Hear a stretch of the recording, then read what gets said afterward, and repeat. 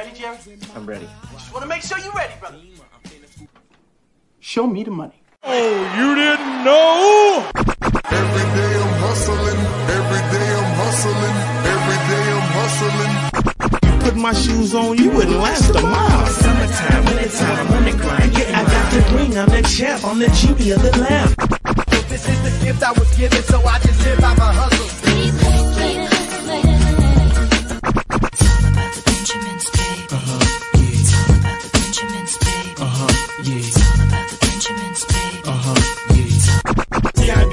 My pocket, it don't make sense, but don't make a profit. It's all a hustle, ladies and homies. Make money, money, money, money. Call out here for a pill.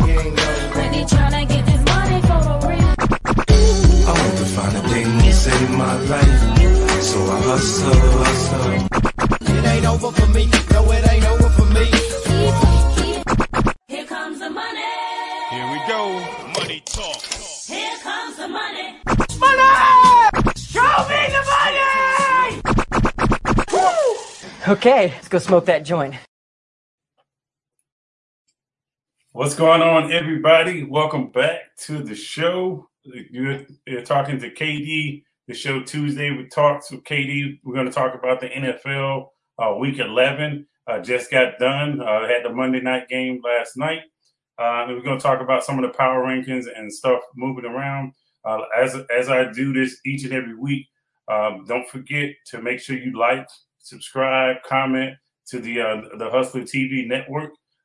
Also, if you want to go ahead and become a Patreon or anything like that, be sure to reach out to him.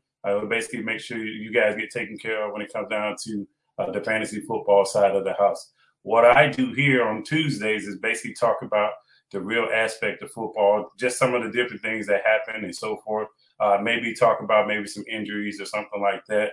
I'll basically just give you a quick analysis about each and every game as they happen, some of the things I think or why it happened that way it happened and so forth and so on. So if you haven't already, like I said, hit the smash the like button and whatnot.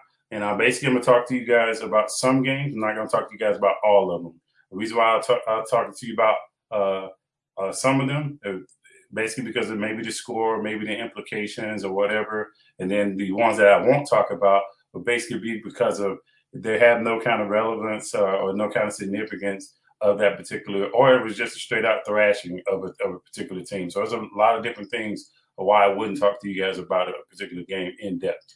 All right. So with that being said, first things first, talk to you guys about game one, the Thursday night game between the New England Patriots and the Atlanta Falcons. This to me was, a lot of people say it was the coming out game for Mac and Cheese himself. I don't view it as a coming out game between Mac and Cheese for Mac and Cheese because we knew what Mac and Cheese was when it comes down to him being drafted to the Patriots. A lot of people forecasted him to go to the Patriots because of how he was developed at Alabama and some of the things he could do and so forth. So it was basically like a no-brainer, especially because how the draft was ending up, how it was shaping up, where teams were going to pick and so forth. So it was basically a no-brainer, and it was a good pickup for them. But that's neither here nor there right now. We're going to talk to you guys about the game itself.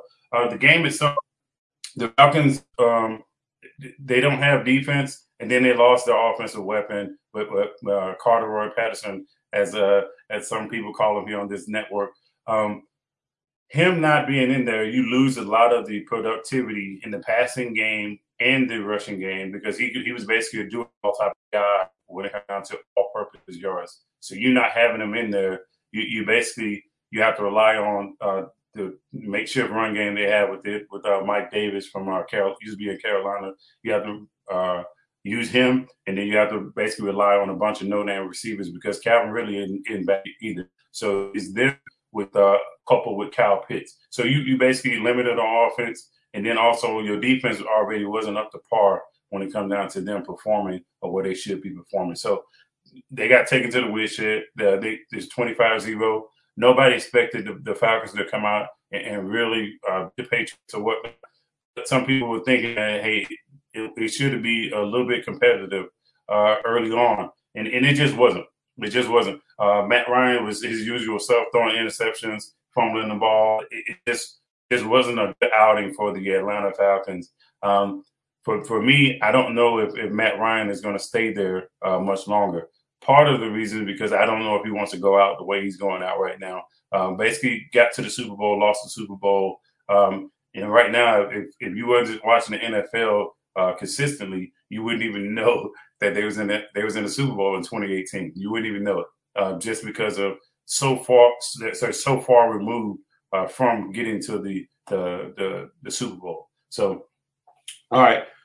So with that being said, you also think that Mac Jones went out and had a 4-touchdown game or 3-touchdown game. He didn't have a 4-touchdown game. He had 2 total touchdowns, 1 rushing, one passing.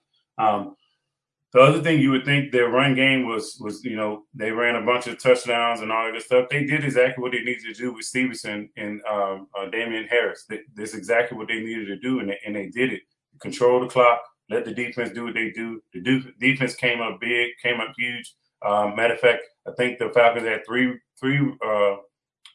quarterbacks come in the game, and all 3 threw interceptions, which is that got to be some kind of statistical history or something, because you had 2 quarterbacks that had less than 3 passes. You had one of them that had 3 passes. One was an interception, one was a completion, and I don't know what the other one was. Yes, it was an incompletion.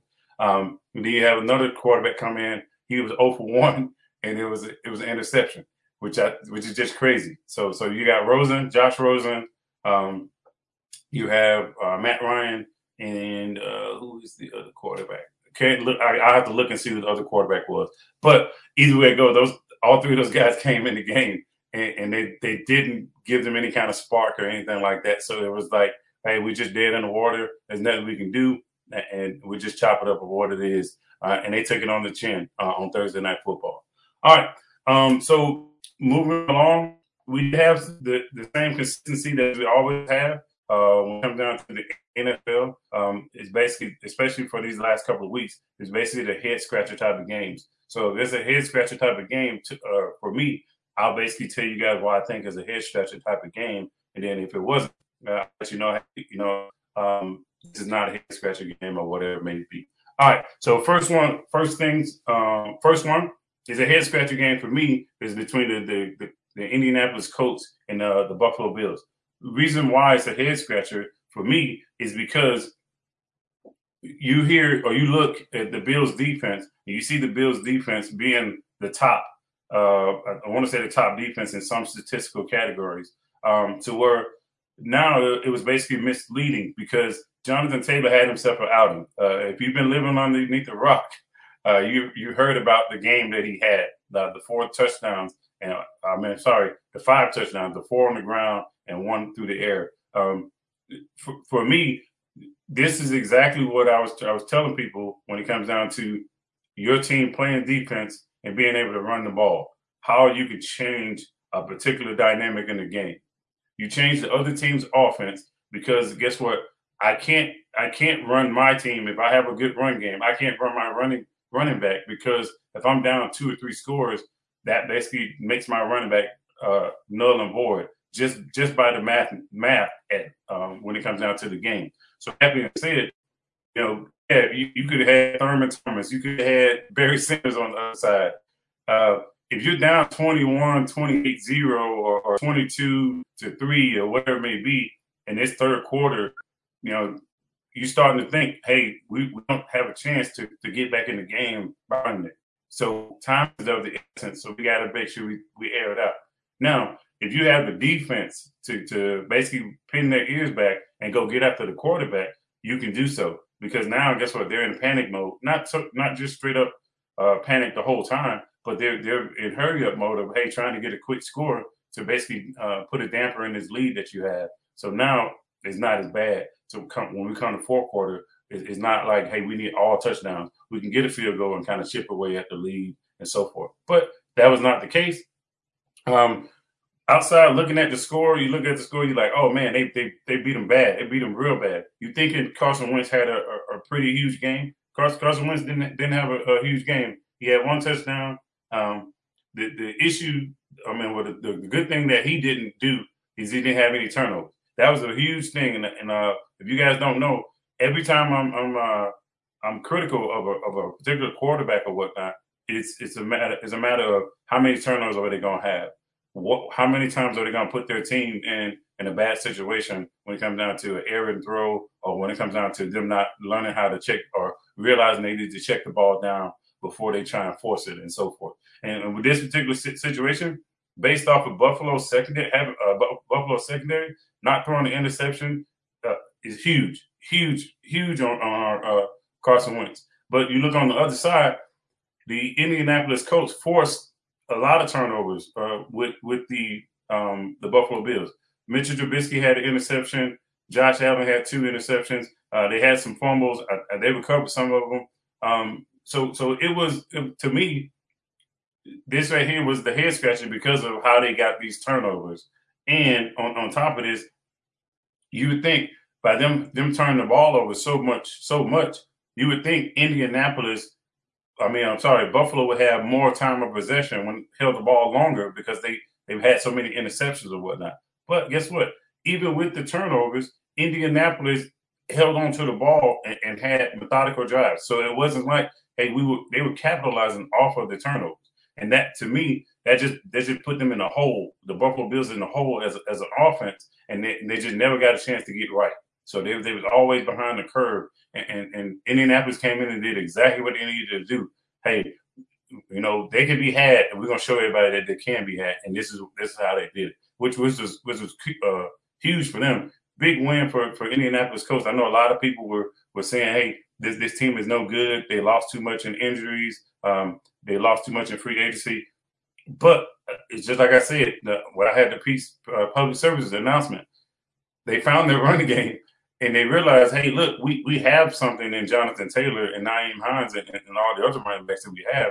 So we need to turn around and utilize them. And that's exactly what they're doing, making teams, hey, look, you guys have to stop our guys. If you don't stop our guys, we're not going to get in a shootout with you with the Carson Wentz versus Josh Allen type of battle. So huge win for Indianapolis. They put themselves right back in they remain in the playoff hunt. So they didn't have to put themselves back in it, but they remain in the hunt to make the playoffs. So with the Bills dropping this, not saying that their playoff chances are lesser, but they start to take hits if you start to lose games that like I said, they have favorable games for the rest of along the way.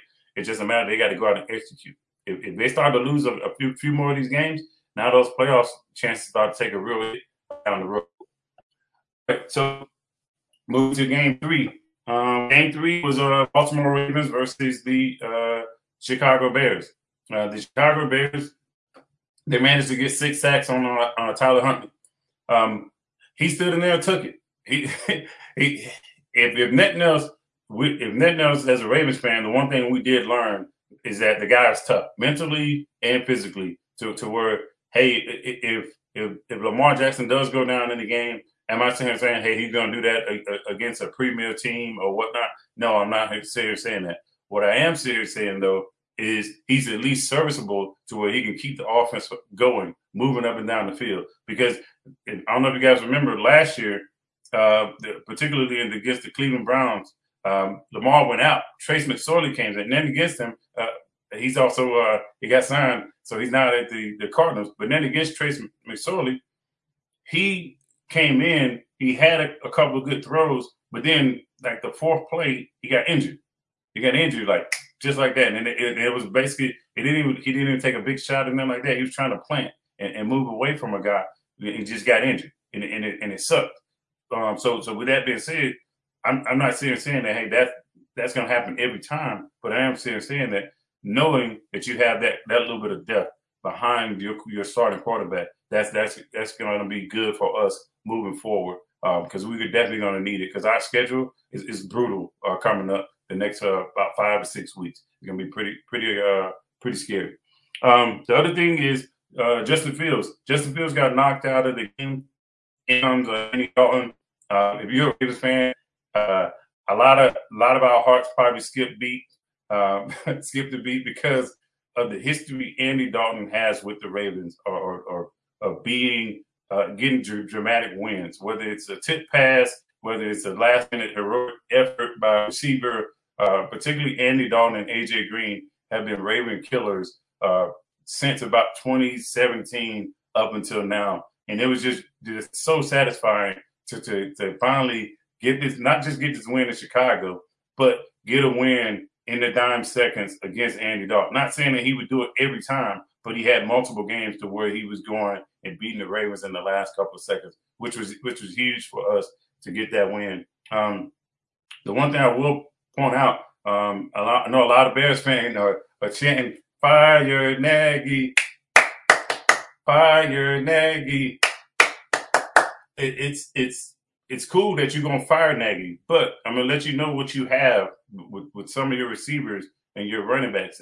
So with Mooney and Godwin, both those guys went over 100 yards. But the thing is, they were less than 50% of catching their targets. So that could be a quarterback issue. That could be a chemistry issue. I think it's a little bit of both quarterback and chemistry issue with the receivers. Justin Fields, I don't know how many times he took the reps with the ones or whatnot throughout the preseason and throughout the training camp or whatnot. But if he did not take any of the reps, it's showing, because those guys, they had the Ravens beat on some of the plays, and it's just, hey, your guy was throwing errant throws. He was just not putting it where it needed to be put. It was too late coming out of the break, or he threw it right towards the defender, and the defender, just all they had to do is stick their hand out and knock it down. The other thing is, the Bears have to continue to trust their run game with that type of defense that they have, because the defense they didn't make it easy on the Ravens at all, which is good. So if that is the case, then they need to turn around and basically, hey, look, we need to have our run game as strong as possible and win kind of an old school defensive, keep the ball away from you type of game. If we don't have the high profile offense like we used to having or whatever it may be, guess what we need to do? We need to turn around and play smash mouth football offensively, take our shots when we can take them with Mooney, and for the love of God, you got to go sit down and talk to Allen Robinson. A lot of people think he's out of the league right now. For some odd reason, he's just not showing up on you guys' stat sheet, not being a part of the offense. That is huge, because here it is. We had a guy that we were talking about on the cusp of being an elite receiver, moving into possibly the top 10 as a receiver, and then all of a sudden he just falls off the face of the earth. And it's just crazy to me that you don't utilize him a lot more than what you should. I don't know if you guys are saying, hey, we're just going to run him down the field and use him as a decoy or what. But if I was him, if he doesn't leave, he needs to definitely go to somebody and talk to them about, hey, look, the new coach coming in, I need to be a part of this offense. I don't need to be the number one option all the time, but I need to get my fair shots. Because if I think I'm a top 10 talent receiver-wise, then my numbers need to look that way, and so forth. All right, so before I move forward, I'm going to tell you guys about some of the games that I'm not going to go in depth about. I'll just basically give you a little quick snap about each one of them. So the Dolphins and Jets, I'm not going to talk too much about that. It's nothing really to see there. We expected the Dolphins to win the game. Huge shout-out to Joe Flacco. Get an opportunity to get signed, come back in. This is his second stint in New York, so they really liked something about him. He came in, did what he needed to do to try and get his team a win. The Jets they're just too banged up defensively. They can't really stop people. I just think it's going to be another year before we see the Jets move forward when it comes down to their offense and their defense being on the same page. Now, offensively, they don't look half bad. I know they had the Zach Wilson experiment. It didn't last long. It wasn't. They were still trying to give him a shot. Who knows what would have happened if you'd have put Mike White in sooner, or you'd have got Mike White sooner, or you would possibly sign Joe Flacco sooner. Who knows what could have happened when it comes down to it. Now, that's still not saying too much, because the Jets do have 2 wins over the Bengals and the Titans. So with that being said, they have proven that, hey, on any given Sunday, if you slip up, we can beat you. Now, they didn't blow those guys out, but they beat them. That's the fact. The next game, I'm not going to talk too much about, is Washington football team. against the Carolina Panthers. To me, this game was strange for one particular reason. The Carolina Panthers didn't punt the ball at all afternoon. So I looked at that and I'm like, so how did they lose? Well, they were 1 for 3 on fourth down. 1 for 3 on fourth down. You just can't do that. Either you have to say, I'm going to punt the ball and I'm going to trust my defense, or either you got to put yourself in better situations to where you're not having to go for it on fourth down. Because, yes, going for it on fourth down is a big risk. It's also a big reward, but at the same time, you always find yourself at the end of the game, depending on the outcome, you second guessing yourself because of, hey, man, I should have went for it on that fourth. What would have happened? What could have possibly happened if I would have punted the ball on this first fourth down, or if I would have punted the ball on this third fourth down that I was trying to go for? So you basically, as a coach, you don't want to come out and say it, but you think in the back of your mind, bro, what if my defense? What if we could have got a fumble? And it's just a matter of you don't know what's going on, you don't know what's going to happen, you don't know how the game is going to transpire, but you always want to give yourself the best possible shot to win the game. And I just think, if I'm on the Panthers staff, I'm thinking that, hey, maybe we shouldn't have went for it as many times as we went for it, and so forth and so on. All right, 49ers and the Jaguars. Not going to talk too much about the 49ers and Jaguars. We expected it to basically them to grab the Jaguars' hand, walk them in the backyard and tell them you love them, probably feed them their favorite meal, and then you get them out of there. Thank you guys for coming, but we want this W, and you got to take this L. And somebody got to win, somebody got to lose, unless you're the Detroit Lions and Pittsburgh Steelers. So, but as neither here nor there, they won the game. The 49ers did. Deebo Samuel is continued to be a freaking thorn in everybody's side.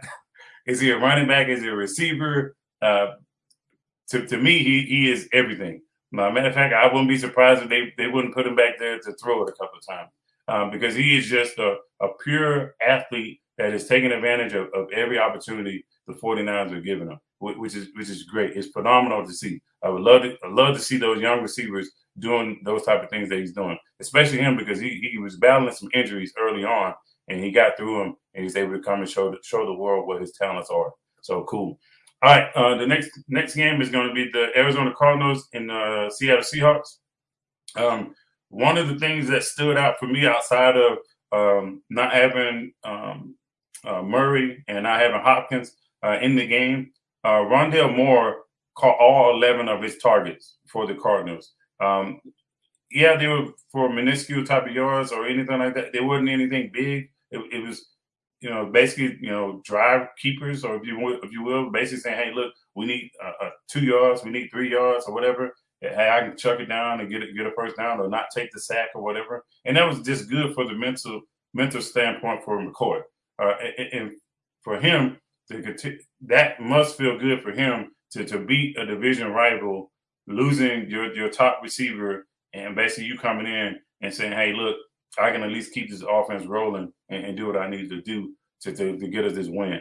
As for Seattle, I'm to the point to where I just know it's just a matter of time before either one, the Seahawks shut Russell Wilson down mentally, or Russell Wilson just, hey, say, you know what, I'm going to go ahead and let y'all know. I would be surprised if he hadn't already started to have the rumblings. But look, there's no way, shape, form, or fashion. I don't care who you sign. I'm not coming back because of the fact that I don't have the protection that I need. The run game has failed on me.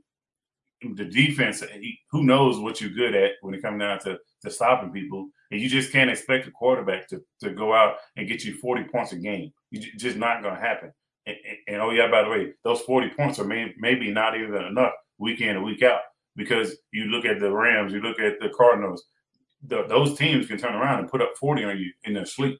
If you let them get hot, they can go put up 40. So that being said, you not having that offense and that defense to contend in that division, I just think Russell Wilson's time in Seattle is everything but gone to this point. But because I don't see him staying. I don't see him staying past this year. Now, maybe free agency happens and everything's good for them. But I don't think it's about the money for Wilson. I don't know how many players would want to take a lot of money to go play in Seattle, knowing that the situation that they're in. So I just don't know, especially because Pete, if you talk to some people, Pete Carroll's seat is pretty hot when it comes down to him possibly being gone too. I know if Pete Carroll is gone, that's almost a definite doom for them to lose Russell Wilson as well. So who knows what the offseason may bring.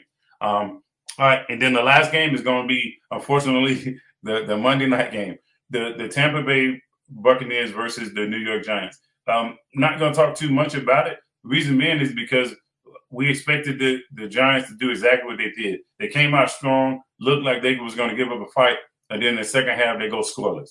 It wasn't because of, hey, okay, the Bucs just out-muscled us or executed better than us or whatever it may be. The Bucs still gave them some opportunities to go out and stay competitive. The issue is always going to be Daniel Jones. What's going on with Daniel Jones? The inopportune turnovers. Those are huge. You can't continue to do that. This team is young. They had a lot of injuries. They need the opportunities that they get. They need to capitalize off on them, and they're not able to do it. And then they're hoping and wishing that they can get a second or a third opportunity to do it and try and have a do-over, if you will, and it's just not coming. Because guess what? The defense, they get gassed. They're injured. Some of those guys are injured as well. They get gassed, and then now we don't have the offense to at least keep us going, keep sustained drives. So we don't get 2 or 3 opportunities. And guess what?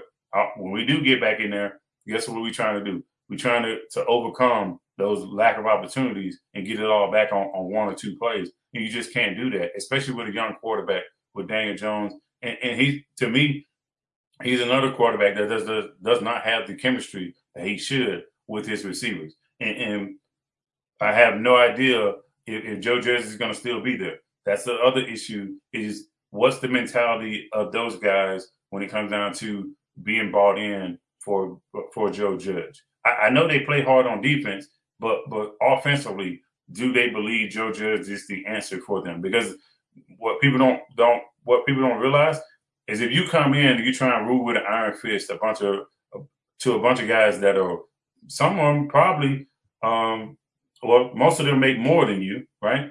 Some of them believe that they have a better knowledge of football than you because they've probably been around the game longer than you when it comes down to, because let's be honest, if I'm a coach and I'm 36 years old or I'm 37 years old or whatever it may be, I played 3 or 4 years in college, but I've always been like an administrative assistant or some person that deals with analytics or whatever it may be, but I've never been in or affecting the game as much as I should be. And now I turn around, I become a head coach.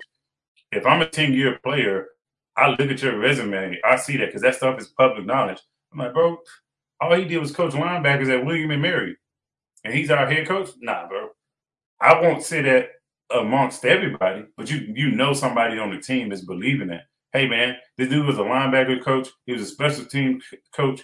He was never an OC. He was never a head coach. I don't know how he's supposed to lead us. And that's real. That's real when it comes down to some of the players or how they think when it comes down to certain coaches and stuff in the NFL. So, all right, moving on to game number 4. Well, before I get started, let me take some of you guys' questions. Let's see what we got.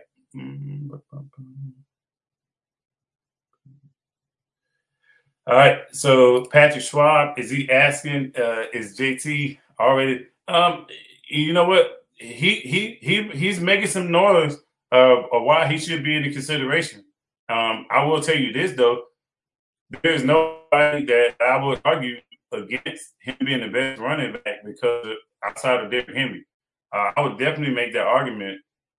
Like I said, the only person that I would make the argument, the defense for is there. Everybody else, hey, have at it. You know, JT is better than. And it sucks because just imagine what it really could have been if Indianapolis knew they were on a gold mine of talent over JT. Because let's be real, his usage is not even up there. That's the other thing about it. So imagine if he would got the carries early on when it comes down to him showing out what he really can do. So yeah, that's a good particular take. All right, let me see. Any more questions? Okay. All right, no more questions. All right. Okay. All right. So moving along to game 4. It's going to be the Detroit Lions versus the Cleveland Browns. When the Detroit Lions played against the Ravens, I was told, we suck. The Ravens suck because they needed last-minute heroics to beat the Lions. That's what I was told. And it wasn't against every fan base. It was against some of the fans of some of the teams in the AFC North. And yes, I'll be first to tell you guys, hey, we struggle. We struggle offensively. I'm not going to sit here and deny it. We struggle defensively. There's some big third down plays we gave up in that game and so forth. But the bottom line was I knew as a fan that, hey, the Detroit Lions played their tails off. They played their butt off. And they was a couple of seconds away from beating the Ravens. They were also a couple of plays away from beating the Steelers. There's also a couple of plays away from beating the Browns. So with that being said, it's about time you start to give them not so much of the credit, because I know they don't want the moral victory. They want an actual victory. But you got to take notice on how they are playing certain teams. Yes, they get blown out, but certain teams, they realize, hey, wait a minute, this is our opportunity to make some noise. I don't know what it is that they figured, hey, you know what? These are the games that we think we can go out and be a trap game for some teams. I don't know if that's the case, or I don't know if they figured, hey, these guys can be had, and they put that together and they say, hey, you know what? We believe that this is the week and that we can go out and do it. And guess how they're doing it? Their defense is sneaky. They play sneaky good defense together. There's no one or two particular players that's coming out and getting 10 sacks and getting 5 interceptions or whatnot, but they play collectively together. And they understand, hey, we got to be in this together, and this is what it is. Now, if their quarterback play didn't increase to where they can sustain drives a little bit longer, to where they don't have to rely on their run game, I think they could already had about 3 or 4 wins this particular year. Now, the thing that I want to highlight about this particular game is Chubb came in and ran 130 yards. I think it was 20-something carries. DeAndre Swift on the other side gave you 130 yards on lesser carries. So they basically swapped each other out. So when it comes down to, hey, neither one of those guys are affecting the game. But the quarterback play is what matters. Boyle just did not give them anything whatsoever. Baker Mayfield, he gave his team a little bit of juice. He did what he needed to do to manage to get through the game. However, the reason why this game came down the way it is, 10-13, is because Detroit couldn't capitalize off the turnovers they was given by Baker Mayfield. It's just simple as that. And to me, as battered and beat up as Baker Mayfield is, if it were me, I was the coach, I would have been like, look, here's your chance to rest. Let's see how this game goes, and then we'll go from there. Because keep in mind, you have a bye week coming up. You play the Ravens 2 times in a matter of 3 weeks. Those are division games. You cannot afford to lose Baker Mayfield for either one of those games. As shaky as he is being, he gives them the best opportunity to beat the Ravens because he's had some of his better games against the Ravens. I don't know what it is. I don't know if he likes the opportunity to face the Ravens or to stick it to them or he is bought into the rivalry or whatever it may be. But whatever it is, he rises to the occasions to face the Ravens every time he's played them, or at least the last few times. In fact, in 2019, they put a good whipping on the Ravens. I want to say it was 40-15. I remember, if I remember correctly. But the Ravens turned around and got their revenge game later in the year, 2019. Same thing last year. That game was probably an instant classic, basically because of how they played. So Ravens lose Lamar Jackson early in the game or late in the game. Early in the game. Then they turn around they bring him back in, and then by the way, the Browns came back. I think they came back from like 20 points down or whatnot, something like that. By the time Lamar came back, it was, hey, we needed a last minute heroic from Lamar to hold them off, to hold off the Browns. To me, he needs to play like that all the time, because you can't be the number 1 overall pick and you have these subpar games against these subpar teams. Not saying, once again, I can't take anything away from Detroit, but I am telling you is that what kind of chemistry are you showing with your receivers? What kind of composure are you showing as a quarterback when you overthrow your guy by 7 yards right into the defender's stomach? What kind of pause are you showing when it comes down to, hey, you need to change the play and get a check down instead of taking sacks? And you taking sacks and you basically about to fumble. You can't do that. You can't do those type of things. Reason being is because if I'm correct, I think they have 3 Pro Bowl linemen on their offensive line. So the timing should be there. And I have to look at their team again to see. But I'm pretty sure they have 3 offensive linemen that are Pro Bowlers. You have probably you have the best running back tandem between Chubb and Kareem Hunt. Yes, I got it. Hunt wasn't playing, but you still have Chubb. You have access to Chubb. So for me, offense shouldn't be the issue. Shouldn't be the issue. Defensively, now that's a whole nother monster. You guys are injured. You guys are beat up. And I just think you need a lot more from the back part of your defense to step up. Whether it's, hey, we're going to help control the run. If Jadeveon Clowney can't get him or Garrett can't get him, we need to come up and pursue and help out with that. We can't just sit back and, by the way, we want to pick balls off and so forth, but we don't want to come up and tackle. You got to be able to do both. You got to be able to do both, because if you don't, teams are going to know that, and they're going to run right at you.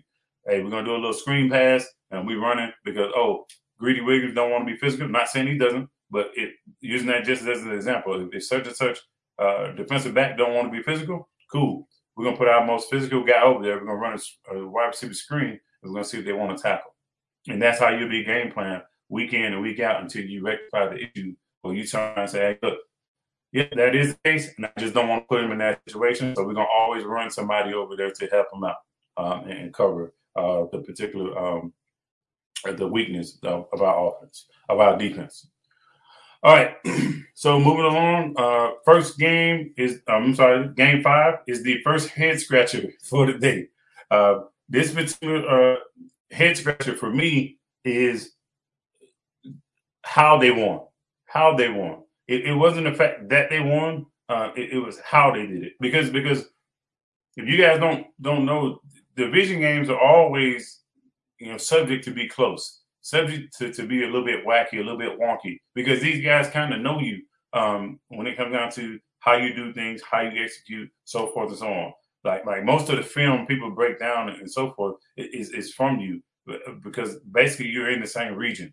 Or around the same area and so forth. So you guys kind of study each other all the time. And then you also kind of copycat some of the stuff off one another and so forth. So with that being said, Tyrod Taylor, he didn't pass for any touchdowns, but he ran for 2 touchdowns, which was huge because that's exactly what they needed. Not having the run game involved, Tyrod Taylor took it amongst himself to give his team that. Now, the elements didn't allow them to go out and do really what they wanted to do when it comes down to airing it out and so forth. And that worked, to me, that worked in the Texans' favor. So what did they turn around and do? Hey, look, we're going to sit back and we're going to wait for Ryan Tannehill to throw the ball where he want to throw it. And we're going to go and see if his guys can really go get after it without having a Derrick Henry type of running back in the running back field, in the backfield. Then against Adrian Peterson does not get the same type of adjustments as a Derrick Henry. Maybe 2017 Adrian Peterson, 2016 Adrian Peterson. One of the years he got hurt, but maybe 4 or 5 years ago, Adrian Peterson probably gets that same type of respect when it comes down to, hey, okay, we're going to crowd the box and so forth. But for me, the Texans came in, and look, we're not scared. We got an opportunity to do something big, and let's go out and do it. to the point to where they got 5 turnovers from the Tennessee offense. 5. 4 interceptions and 1 fumble. For me, that's huge because you're not going to win you're not going to win against any other 32 teams in the NFL turning the ball over 5 times and having 1 touchdown. You're just not going to do it offensively. You're not going to beat anybody like that. 5 turnovers, 1 offensive touchdown.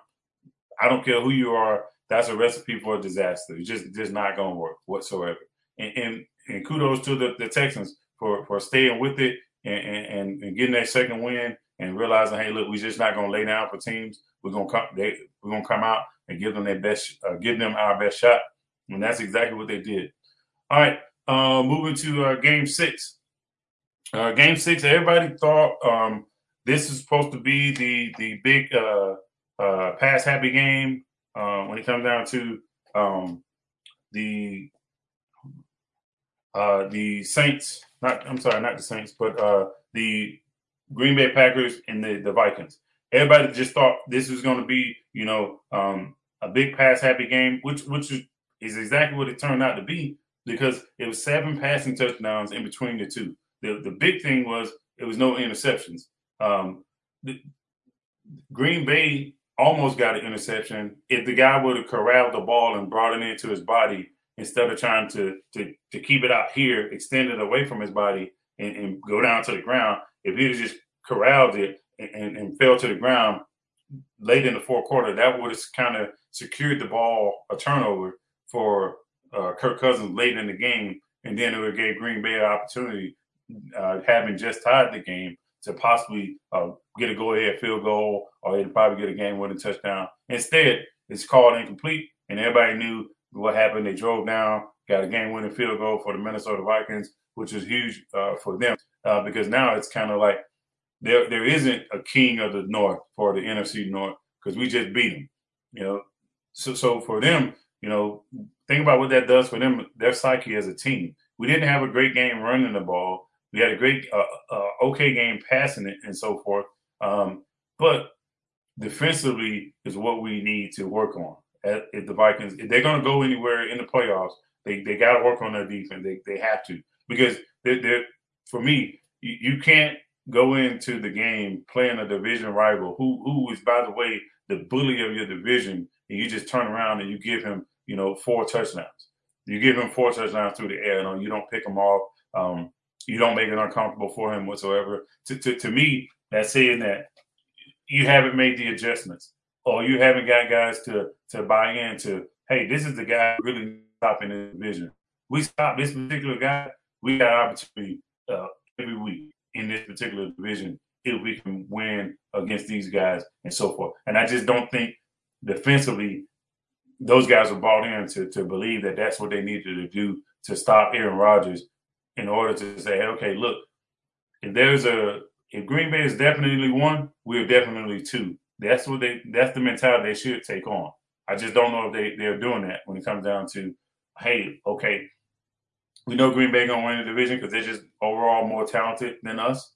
However, we are definitely gonna be 2, and we need to make some noise, possibly going up to be, instead of being 2, we're gonna be a definite 1A and 1B on any given Sunday and so forth. So good win for the Vikings in this particular case.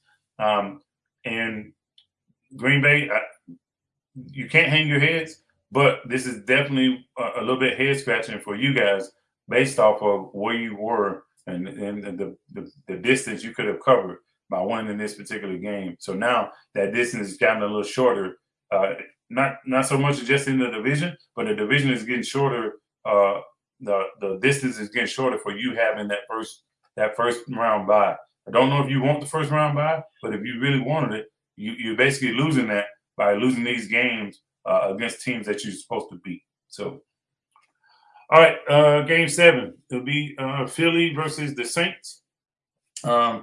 This wasn't a big of at first I thought it was going to be a head scratcher. I thought it should be a head scratcher. But looking at the game itself, it wasn't a head scratcher. It was a continuous, hey, we getting layups and you guys keep shooting 3-pointers and missing. That's exactly how it felt when it comes down to the Saints offense shooting the 3-pointers and the Phillies offense was taking the layups. The layups being Jalen Hurts running the ball and the 3-pointers being Travis Simeon trying to push the ball down the field. And it just wasn't working. 3 touchdowns, 2 interceptions. Just that's not going to get it done against a Phillies team. Reason being is because if you give them multiple, it's just like what I was saying earlier. If you give them multiple opportunities, especially if you can't stop their rush of their quarterback, because they were worried about Devontae Smith. They were worried about Goddard trying to come in and do what he needed to do when it comes down to the tight end aspect, especially because now you trade away Zach Ertz. It's all me. It's just me, Dallas Goedert, and Devontae Smith show offensively. If you guys can control those guys, they felt they have nothing else on the offense. That's what the Saints felt. But little did they know, Jalen Hurts is a dual threat quarterback. He can run. So they found out rather quickly. And by the time they found that out, it was too late. It was too late, to the point to where the Saints started to come back, but they still didn't have an answer for Jalen Hurts. So Jalen Hurts is just saying, hey, you know what? All right, I'll dink and dunk you guys. Dink and dunk you. Oh, you want to come after me? Cool. Let me break this first tackle or shake this first guy, and then I'm gonna go ahead and get pay a visit to the end zone. And that's exactly what happened when it comes down to in the fourth quarter. I believe they pulled within 11. I want to say. And guess what he did? He turns around. He says, "Hey, you know what? I'm gonna go ahead and pay this visit to this end zone. First off, I'm gonna break your linebacker ankles. No, not your linebacker, your defensive tackle ankles. And then I'm gonna proceed to run past all your guys you have back there waiting on me, trying to tackle me as I run past your first layer of your defense." And that's exactly what he did. And he got it there, and it was to the point to where it was almost effortlessly. Like he was just saying, you know what, I know I'm gonna score this touchdown. And shout out to Philly for recognizing that and basically saying, hey, look, we don't need you to go for 200 yards, because I think he had, I want to say 120, 130 yards passing, some on the low end like that. No touchdowns, no INTs, but he did what he needed to do: control the game, take what the defense gave him, and he lived to fight another day. And they luckily they ended up getting the win. So all right. So real quick, before I move to the next game, I got a question. So let me check and see what we got. All right. So are you happy with how the Ravens look? I'm a Ravens fan myself. And to me, the running backs getting hurt was a blessing in disguise. And it's now giving time to Lamar to develop the chemistry with wide receivers. And now next year when the backs are healthy again, you no longer look to stop the rushing attacks. My thoughts. Yes. Matter of fact, I can't remember who it is. I think it may have been Engraven. You on YouTube at Engraven Bids. He was talking something about this, about the running backs being hurt was a blessing in disguise to get that chemistry. Because now, nothing against Latavius Murray, Le'Veon Bell, Tyson Williams, none against any of those guys. They're just not J.K. Dobbins, Gus Edwards. They're just not those guys. So with them getting hurt, it was, what else am I going to do? I can't do it all by myself. It's been proven. You know, Lamar Jackson has had 500-yard all-purpose type of games, and we lose by double digits. He's had those type of games. So with that being said, it was great. As great as it, as bad as it was for us losing those players, but it was great with the results that came out of it, especially getting everybody back. Rashad Bateman is a gold mine for the Ravens, where they found him. A lot of people were scratching their heads saying, why did we take a receiver, thinking he was the second Rashad Perriman, second coming of Rashad Perriman, a fast guy. Looks promising, has a decent size. Everybody keeps talking about how great he is, but is he going to really get an opportunity here in Baltimore? And for me, I seen it firsthand because I went to see the Gophers take on my Auburn Tigers. Going to see that game, I got a chance to see Rashad Bateman was really the truth. Like he's that good. So my thing is, I just hope Greg Roman does the same thing he did with Hollywood and give him a little bit more opportunity, a little bit more packages when it comes down to him being the threat down the field. The reason why I say that is because Sammy Watkins is on a 1-year deal. If Sammy Watkins on a 1-year deal, he may not re-sign back with the Ravens. Or maybe Ravens may say, "Hey, look, we don't want to spend this money on you, Watkins. We have what we need going forward with Hollywood and Bateman." And then also, this is also free up other opportunities for Devin Duvernay. Devin Duvernay, to me, is a gadget. He's a gadget player. You can give him some more on his plate. Utilize his speed, especially in open space. It's not just about the dinks and dunks. Give him opportunity to run past people in open field. Give him opportunity to go catch some 50-50 balls and so forth. Because you don't know what you have if you don't test it out. That's just me. But yes, I do think it was a blessing in disguise. It was a blessing in disguise, and that's cool. And for Ronald Collar, I'm sorry if I'm butchering your name, but I can't say he's a waste of potential. I can't say he's a waste of potential because he's had some games to where he's kept some drives going. Now, is he going to get 1,000 yards? Probably not. Is he going to get 100 catches? Probably not. But for what he done when he was there, I'll say he all right. I won't say, he is the premier talent that what I think he was or what he was coming out of Clemson. He has not lived up to that particular potential or talent thus far in the NFL. He just hasn't. A lot of people was thinking, Sammy Watkins was going to be a top 10 receiver in the NFL. And I think outside of the Buffalo years, he didn't have a premier type of receiver year outside of I think it was 1 year in Buffalo that he had a really good season. A couple games in Kansas City where he did some good stuff, but he hasn't put it all together when it comes down to a whole year. So yeah, I agree with that. All right, so moving along to game 8. Yeah, he was definitely supposed to be a wide receiver 1. So, all right, moving along is the Cincinnati Bengals versus the Las Vegas Raiders. This particular game, to me, it seems like the Bengals was anxious to get back out of their bye and come out and show everybody, hey, look, the games we were winning were not flukes. We are who we say we are. So forth and so on. And it just so happened, they went against the exact opposite with the Las Vegas Raiders. To me, the Las Vegas Raiders are playing these games as of late as if they just want this season to be over with. With all the turmoil, the off-the-field stuff, I just don't see them being as prepared as they were in the first part of the season.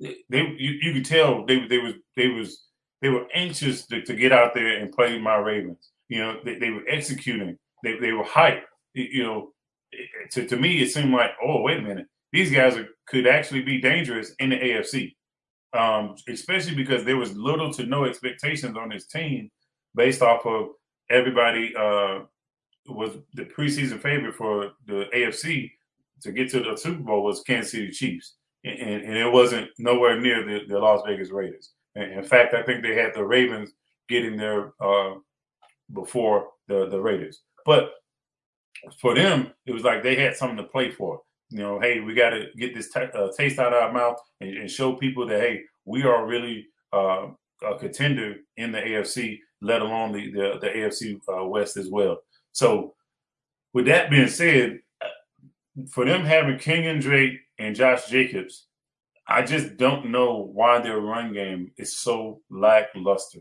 Yeah, I know you had some injuries. I know you lost some people in free agency along the line and so forth. But to me, you still should be somewhat productive. You have to be because of the passing threats of Darren Waller. You not having those particular that run game. Now you allow people to just focus on Darren Waller to the point to where he's starting to take hits now. To where he's not getting those 12 targets a game. He's not getting those 50 and 60-yard catches, catching runs and so forth. So now he's basically going back into a shell of this offense as instead of being the primary weapon in the passing offense. And he's just not that right now.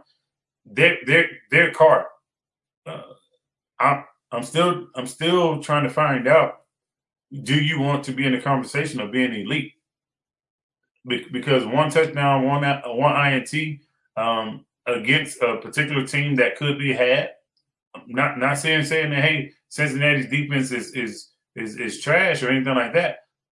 Their defense, they rely off of either getting sacks or getting turnovers. They rely off of that.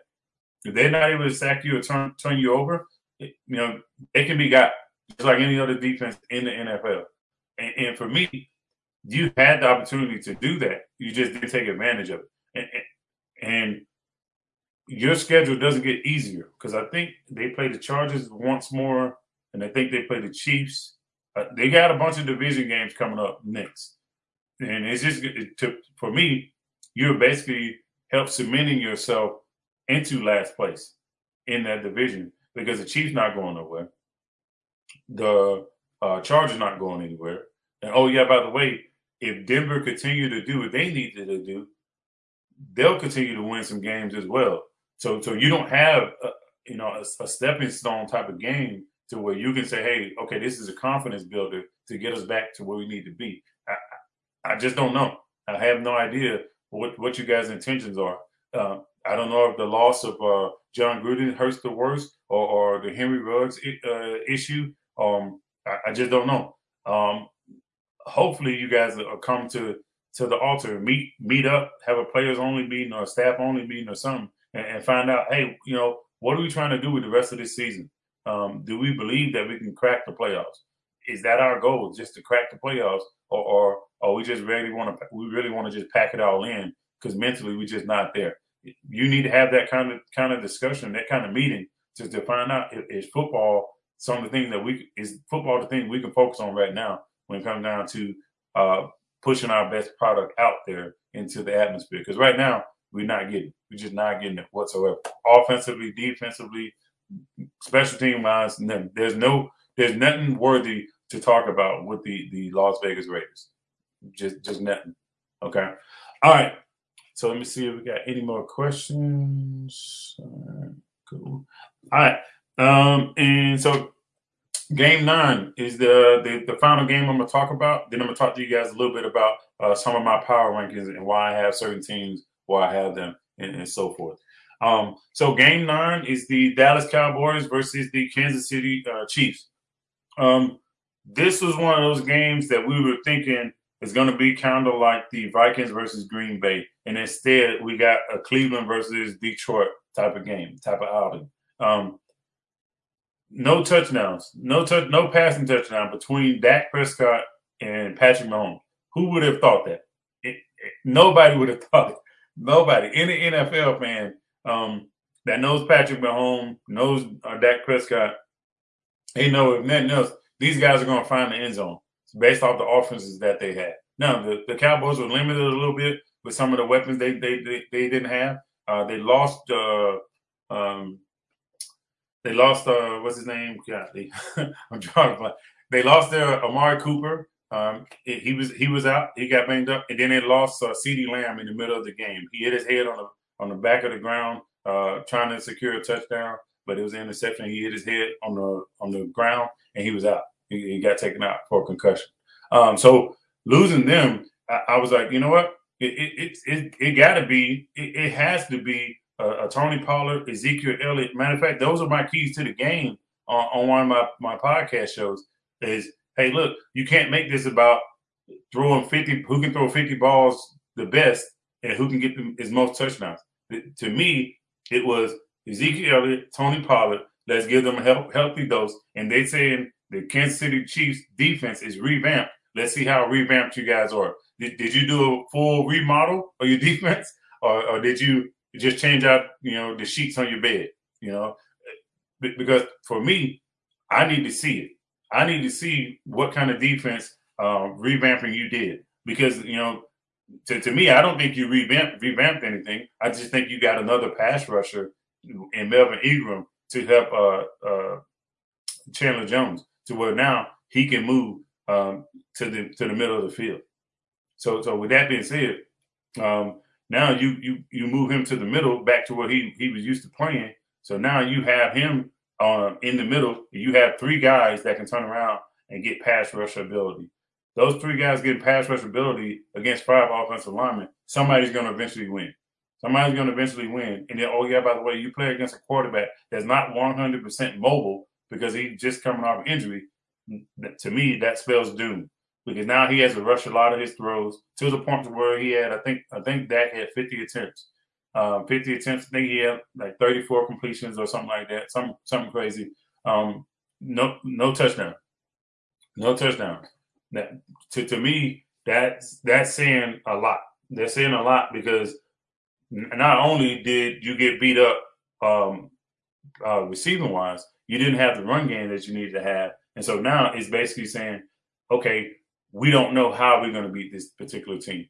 And oh yeah, by the way, early on, Micah Parsons was giving you time after time, basically sacking Patrick Mahomes, keeping him frustrated as much as he could, and you couldn't capitalize off any of those. The most you was getting was field goals.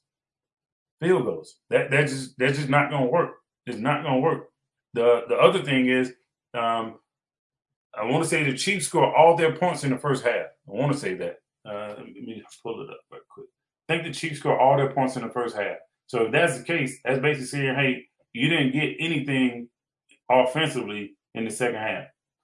You didn't get anything. Nope, my bad. I'm sorry.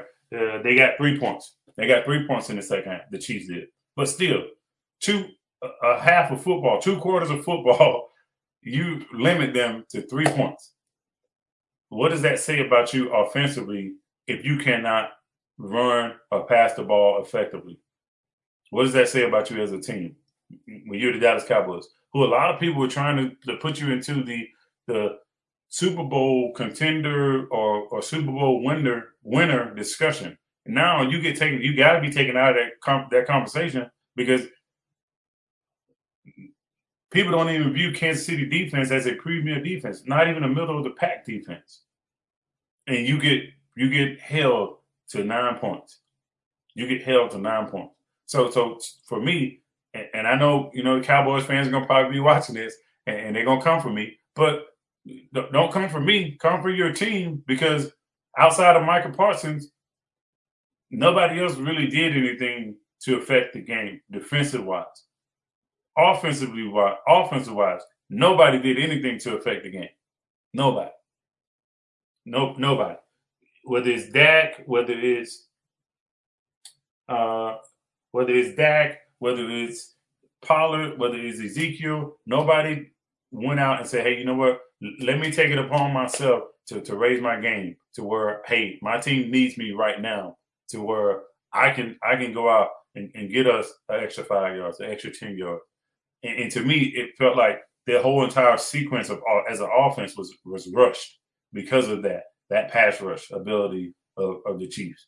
I mean, you could have dialed up some screens, which you tried to, but those screen passes were still rushed because Dak has mobility issues. So you can't even set up and say, hey, okay, look, we're going to turn around and rely on screen games because you guys are pass rushing hard. So yeah, Ronald saying Gallup dropped a lot, but he will be less rusty Thursday, and Thanksgiving is big in Dallas. Absolutely. If there, it's funny you say that, Ronald. If there is a team that I want to highlight, or a team that I want to play, or I don't want to play on Thanksgiving, it's the Dallas Cowboys. Dallas Cowboys, for some odd reason, always show up on Thanksgiving. They always have a good game. They look like a juggernaut on Thanksgiving for some odd reason. I don't know why it is. It's I guess it's normal. The other team is the Detroit Lions. Detroit Lions always have a good game.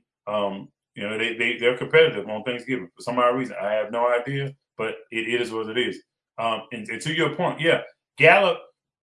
If Gallup isn't rusty, hopefully that game probably is different. You can tell he's rusty. You can tell it. You can tell that he's rusty to the point to where he's slipping and falling on routes. He's not understanding when he come out of his breaks. He needs to have his hands up or his head turned. He's overrunning routes. And to me, CeeDee Lamb, if CeeDee Lamb misses extended time, it's gonna be huge for the Cowboys, and they possibly can lose the opportunity to try and get the number one seed. I don't know. Once again, I don't know if they're trying to get the number one seed, but if they are, you run the risk of not being able to get that now because of CeeDee Lamb being out. CeeDee Lamb is out, man. It's not good for that offense. All right.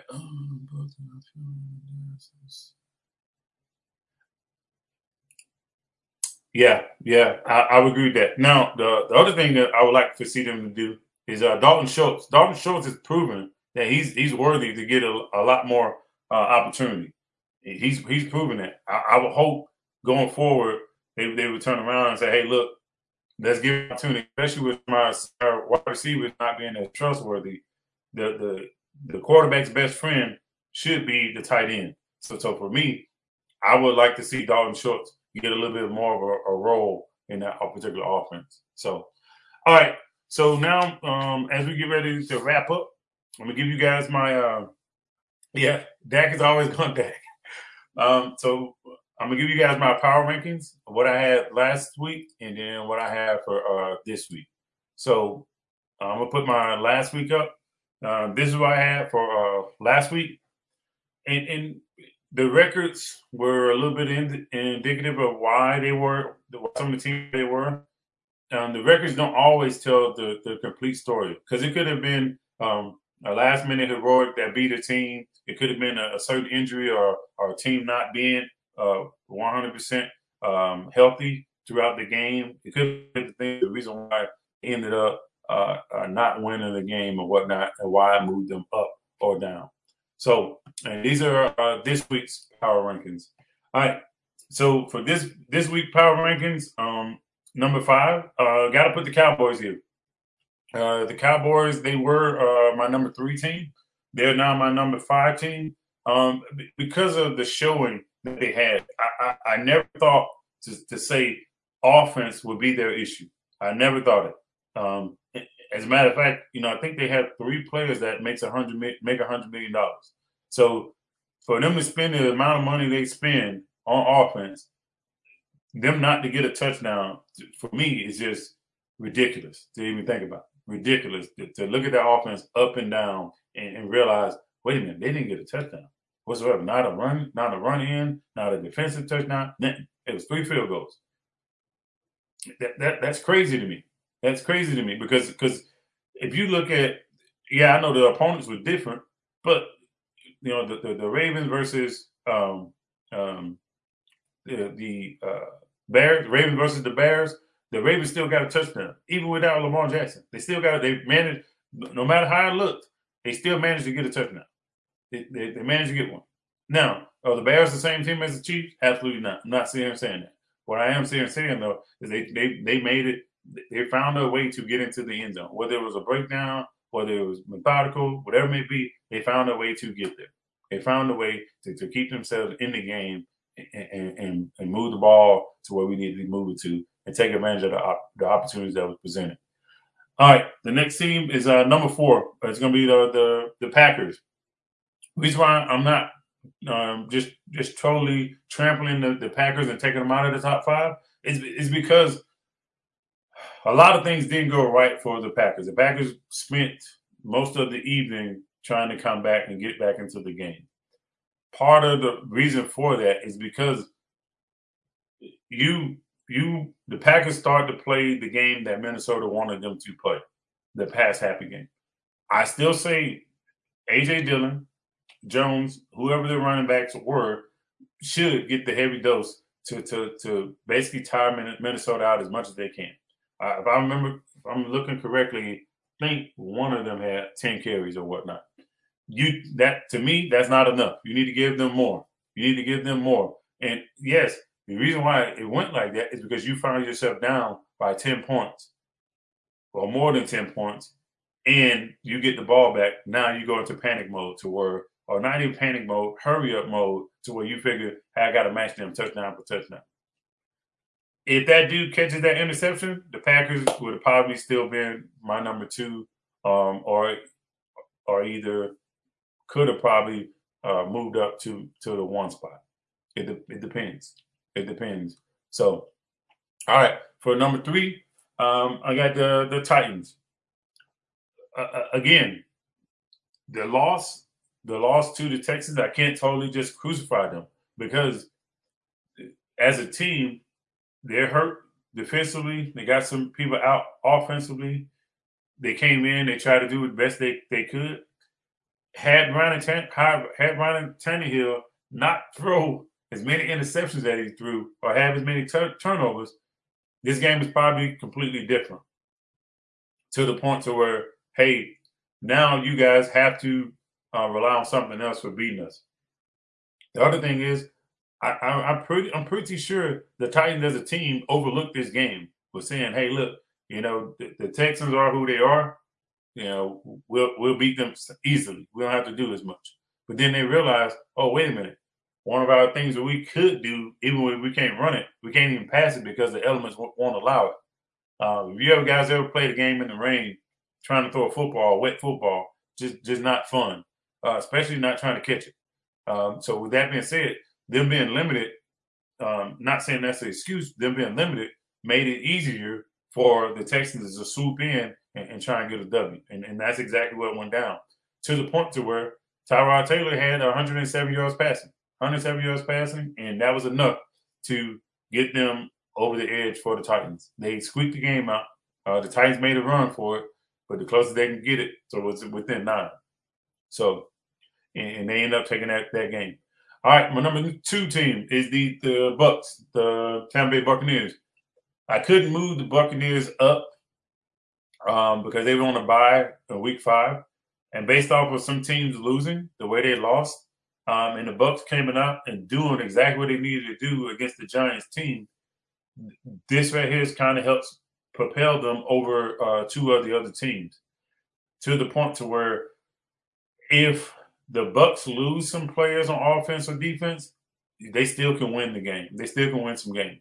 And I think they're kind of motivated now because of what the Saints did to them and then what Washington football team did to them. So I think they realize, hey, wait a minute, we can't just play around with teams. We got to come out and really establish our dominance on them and keep them down as long as we can keep them down. Because if not, we leave teams in the game, teams turn around and they say, hey, look, you're going to leave us in the game? Cool. We might as well go ahead and take this game. Case in point, Washington football team, they were winning. As Tampa Bay started to try and climb back into the game, he said, all right, we're going to slow this thing all the way down, which led to a 10-minute drive, and they punched it in the end zone. That was the difference maker between the Washington football team and the Tampa Bay Bucs. So you go forward, just don't see them trying to play around with as many teams as they play around with. Well, I wouldn't say they were playing around with, but they was kind of lackadaisical when it comes down to their execution and stomping teams out like they need to stomp them out, or they should stomp them out. I mean, it ain't got to be 40-0. It could be a 10-point win, but to the point where I pin you down and I'm not letting you get back up. That's it. All right, and then number 1, the no-brainer for me is the Arizona Cardinals. For some odd reason, this team is just finding a way to win. I think it's just sheer will, and these guys have the mindset of, hey, in order to be considered the favorite, we must continue to build on what we have. Some of the players that they lost along the way, I thought it was going to be a killer for their defense, and it's still up in the air of what their defenses could really be without J.J. Watt. But I just want to see what they're going to continue to do, and probably the next 4 weeks will let me know if the Cardinals are for real or not.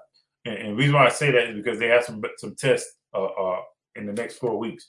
A bunch of the division games are coming back around, and then so with that being said, I just want to see how they fare all the way through this, particularly when they play against the Rams again later on in the season. I want to see how they're going to do against them and the 49ers as well.